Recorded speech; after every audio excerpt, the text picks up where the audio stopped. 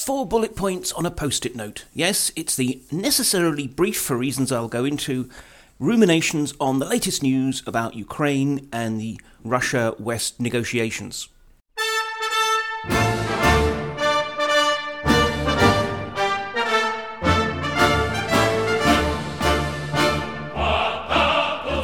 Hello, I'm Mark Galliotti, and welcome to my view of Russia in Moscow's shadows. This podcast, of varying length, frequency and format, yet always reassuringly low production values, is supported by generous and perspicacious patrons, who also receive extra perks and bonuses appropriate to their tier. If you'd like to join them, just head on to patreon.com/InMoscowShadows. But now, on with today's programme. So, having spent all yesterday recording chapters for the audiobook of my forthcoming The Weaponization of Everything, which incidentally comes out in hard copy and Kindle forms on Tuesday in the UK and Europe, and then February for the US and the rest of the world, it means that my throat is not at its best, and therefore I'm not in an ideal position to give you a full podcast. On the other hand, I did want to just cover a few points that have arisen from the most latest developments. And as I collate the various requests for Mystic Mark's predictions, which hopefully will be in the next full-length podcast, instead I just thought I would do very short, sweet, and based on just 4 lines on a post-it note, and thus perhaps it could well be not the most extensive or indeed coherent of thoughts. But anyway, I just wanted to fill the gap before the next full-length podcast. So, first things first. Talks are continuing after the Blinken-Lavrov meeting in Geneva, which is a very good thing for a series of reasons. Especially after, and this is where I alienate a particular chunk of my audience, I think that NATO, but essentially the United States, mishandled the first week of negotiations by making it so obvious so quickly and so bluntly the extent to which they really wanted to talk or confine the talk just to some very narrow and very technical issues about missile placement, military exercises and the like, when the Russians were coming with this huge and expansive agenda about the whole of European security. Now, the basic tactic of taking a big topic and then trying to canalize it down to some smaller issues where both you think you can actually reach some agreement and where the agreement is not going to prove too problematic for you makes absolute sense. However, and look, I mean, this is difficult, obviously, not being in the room. I'm just simply basing this on all the various reporting we've seen. But it does seem to be that, the psychology of the moment was lost. The Russians, well, to an extent, they want the chance to shout at the West and to tell the West all the many, many things it's done wrong. And they want to have this, broad agenda, at least on the table in theory, if not in necessarily in practice. They didn't get that opportunity. They didn't get that chance. And I think from their point of view, it really made them feel that they weren't being taken seriously. And I think that might explain the massive cyber attacks against Ukraine, as well as the all-too-visible movement of forces from the Russian Far East to closer to the Ukrainian border.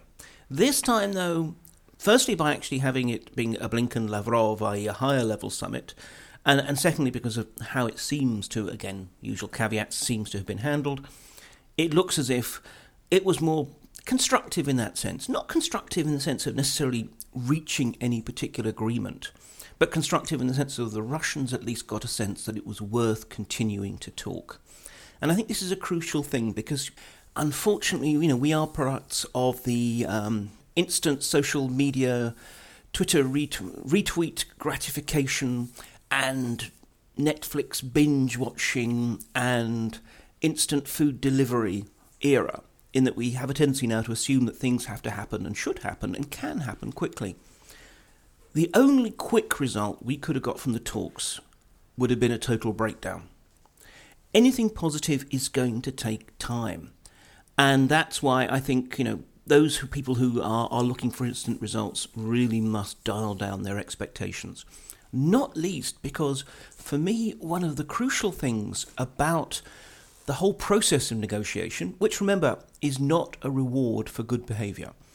it's all the more important to talk to the people with whom you have serious, even violent disagreements.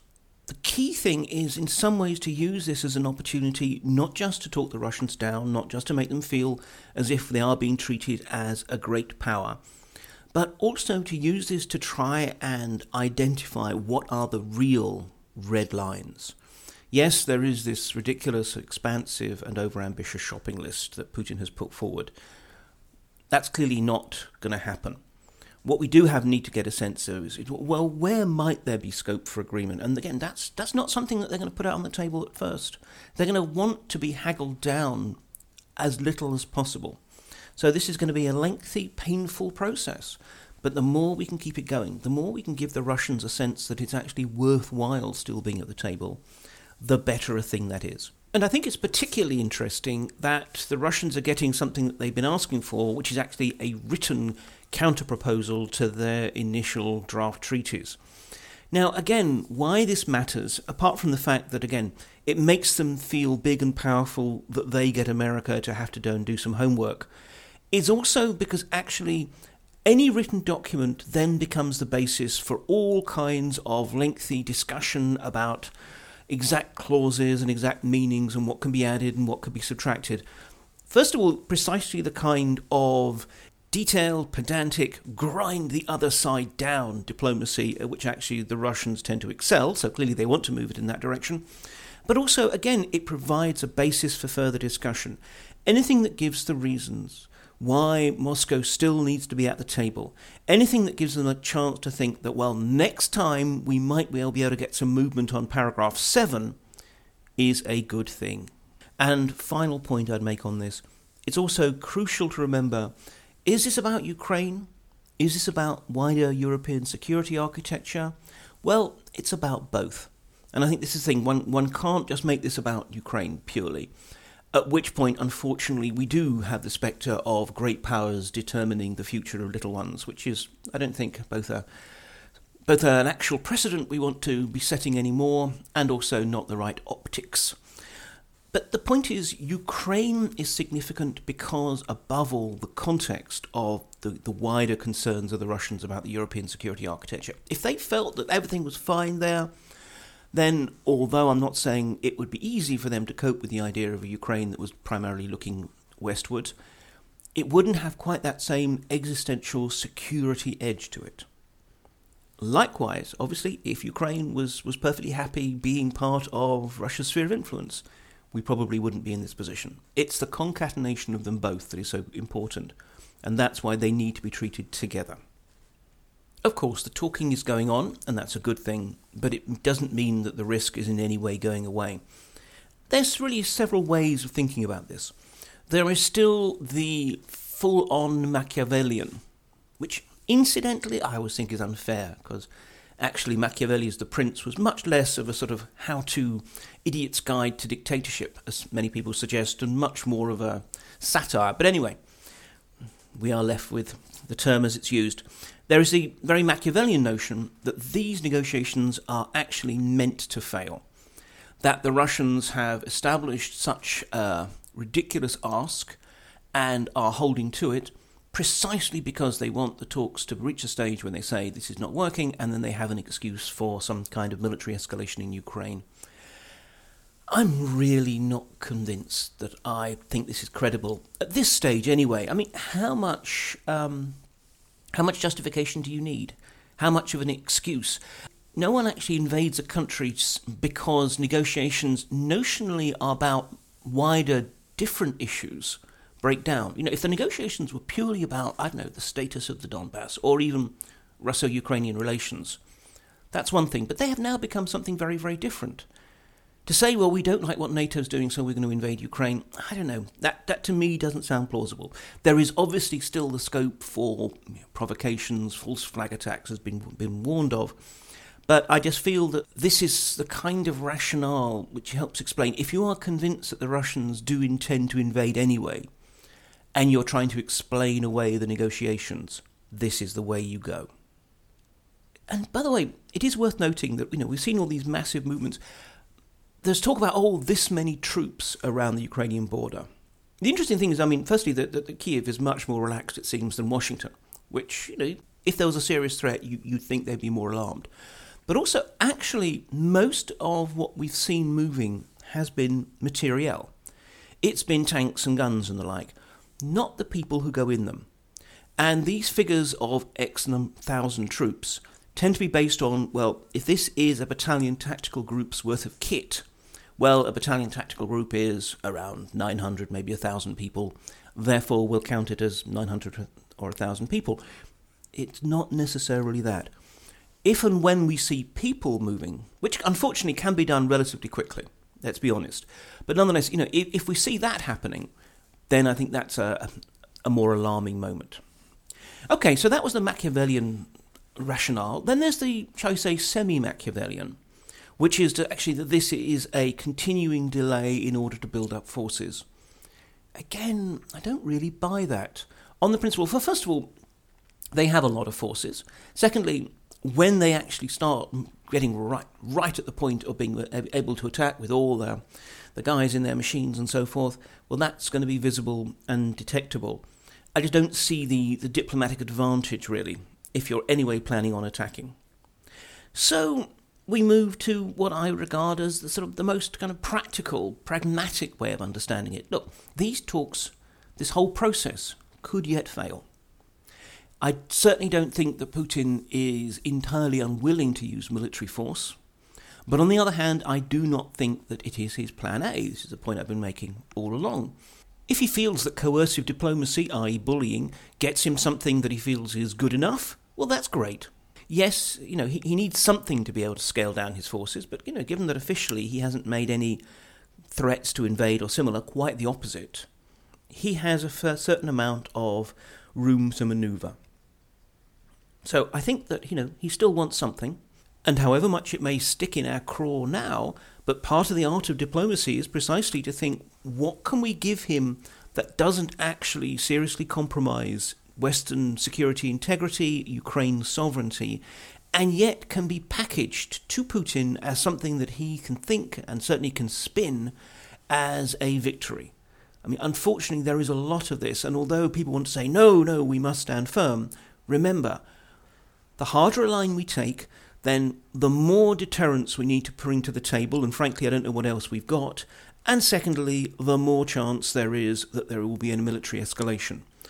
How far are we truly willing to fight for Western purity of morals and values to the last Ukrainian? We have an interesting new debate that's opening up of people actually trying to point out to the things that everyone knows but no one says, such as the fact that Crimea is lost. Crimea is not going back to Ukraine. And I don't even mean anytime soon. I mean, I think for the foreseeable future. Donbass is one thing. Donbass could be returned, however indigestible it would be. Crimea, no. And to pretend, though, that we will not accept that notion, well, look, de facto, it's Russian now. Could we not gain something by recognizing, and I don't mean fully recognizing because it was still an invasion, but accepting the realities? So, I mean, there is some scope still for negotiation. There is still scope, unfortunately, for war. Though on that point, we've seen some maps doing the rounds of late showing potential Russian attacks, including ones that would actually be geared towards taking Kyiv and rolling all the way to Ukraine's western border. I've got to be honest. I mean, as a thought exercise, if people want to invent, well, how would this be done? Fair enough. The trouble is, these graphics, these maps with all these dynamic arrows, have a disconcerting tendency to then get reproduced on social media, in newspapers and so forth, as if they are truly plausible notions. I do not think this is in the slightest bit conceivable. The idea that the Russians would actually try to take all of Ukraine and hold all of Ukraine, unless there is such an extraordinary outbreak of mad cow disease, not just within the Kremlin, but also within the Defense Ministry and the General Staff, then I'm sorry, I do think we can rule this out. Military escalation, yes, but it's going to be relatively limited. Limited does not necessarily mean weak. I mean, it'll probably come as a shattering blitzkrieg if it comes, but the idea that they plan to annex Ukraine as a whole, come on, that's just not viable. The third point I want to make is about the resurgence of talk in Russia about the recognition as genuine states of the so-called People's Republics, the LNR and the DNR, the Lugansk and Donetsk People's Republics. Now, for some time this has been something of a call amongst nationalists in Russia, and it's been bubbling away, and every now and then it sort of pops up, and more recently it has begun also popping up in the kind of pundit circle, who are often people who have a certain line into, if not the Kremlin, but so part of the concentric circles of support and gossip around it, and are often pushing the idea because they think that's what the Kremlin would like, or that it would make them look prescient. But what's really striking is now that the Communist Party has actually tabled a motion in the Duma calling for full diplomatic recognition of the statelets. And with one of the co-signatories being Sergei Kalashnikov, the singularly appropriately named chairman of the Commonwealth of Independent States Committee within the Duma, it is clear that this is coming from the Communist Party leadership, who are presenting it, technically rightly, as a manifesto commitment of theirs. Now, it's quite interesting that I actually have it to the point of elevated to parliamentary debate. My first thought, actually, was that this makes the option of recognising the statelets less likely. Because if this was something that the Kremlin was planning, why on earth would it give the Communist Party, systemic opposition that also from time to time bubbles into unsystemic opposition, but why give the Communist Party the chance to then say, you see what happened, we put it forward, and Putin bowed to our will? Okay, so that was thought number one. But then I thought a little bit more, and then in here maybe I'm going into excessive Machiavellianism. By letting the communists raise it, it means that it can be floated as a trial balloon without the Kremlin having to put any of its own credibility behind it. So in some ways it can just see what this means, see how this is responded to more widely, both within Russia and without, and then decide. Secondly, it means that if the Kremlin does do this, it can be presented not as Kremlin imperialism, but as bowing to a groundswell of opinion. The Russian people want this. And if the Russian people want this, then we are loyal servants of the Russian people. So, it's an attempt to try and turn what will be an entirely, top-down decision into something that can be spun as a voice of the people, even though it's worth noting there is absolutely no evidence of any kind of broad groundswell of Russian support for this, not least because recognition would not just simply be something that presumably would be used as the excuse overtly to base troops in the statelets, but because Moscow can't let these statelets then dissolve into hunger and anarchy, then actually, if anything, it would mean that not only would the current levels of support have to be maintained, they might well actually have to be increased. And again, at the moment, it is not as if the Russians are saying, we have way too much money, please find other impoverished regions that you could spend it on instead of us. And there's a final point, though. Actually, by letting the communists take point on this could actually be, in some ways, a degree of, shall I say, compensation to the Communist Party, and particularly Zyuganov and his fellow septuagenarians, following the recent, in some ways, assault upon the Communist Party, particularly the Rashkin case about which I talked about recently. And it's a way also of strengthening the official leadership of the Communist Party. Remember, at the moment, there is a clear concern within the Kremlin's political technologists about which way the Communist Party will go. Will it actually end up being captured by younger figures who are more critical of the Kremlin and more willing to actually be a real opposition? Or if business-as-usual candidates are placed in to replace Zyuganov, who surely has to go at some point, does that mean that the party will actually split? Or will it just simply hemorrhage supporters into other, more critical oppositionist groups? So actually, it may well be that what they really want to do is to buttress the power of the kind of conservative, house-trained, systemic opposition leadership by making them seem as if they're more powerful, more credible, more significant than they really are, in order both to strengthen their own position within the party and strengthen the, shall I say, official Communist Party in the eyes of the population. As I said, that might be a little bit too sophisticated, but to be perfectly honest, I think that the too clever by half political machinations we find in Russia are much, much more commonly coming from the political technologists of the presidential administration and geared towards domestic policy than actually being geared towards foreign policy. I think we have a tendency to regard Russian foreign policy, particularly at the moment, as being a little bit too subtle, a little bit too mind-gamey, but on the third hand, we could do this. No, actually things are often pretty much what they seem. But anyway, in thoroughly unsatisfying conclusion then, I'm still not sure what's going on. No one except Putin, his innermost circle, and his confessor can have any idea really what the current plan is, and what the current plan is may well not be what next week's plan is. It's still up in the air. War is not inconceivable, and I say war, I mean some kind of military escalation beyond the current undeclared one in the Donbass. But on the other hand, nor is it any closer, I would suggest. Recognition of the statelets is, I think, more likely than it was a couple of weeks ago. I don't think it's yet been decided on as policy. Again, I think it'll be interesting to see what happens in response to this KPRF proposal.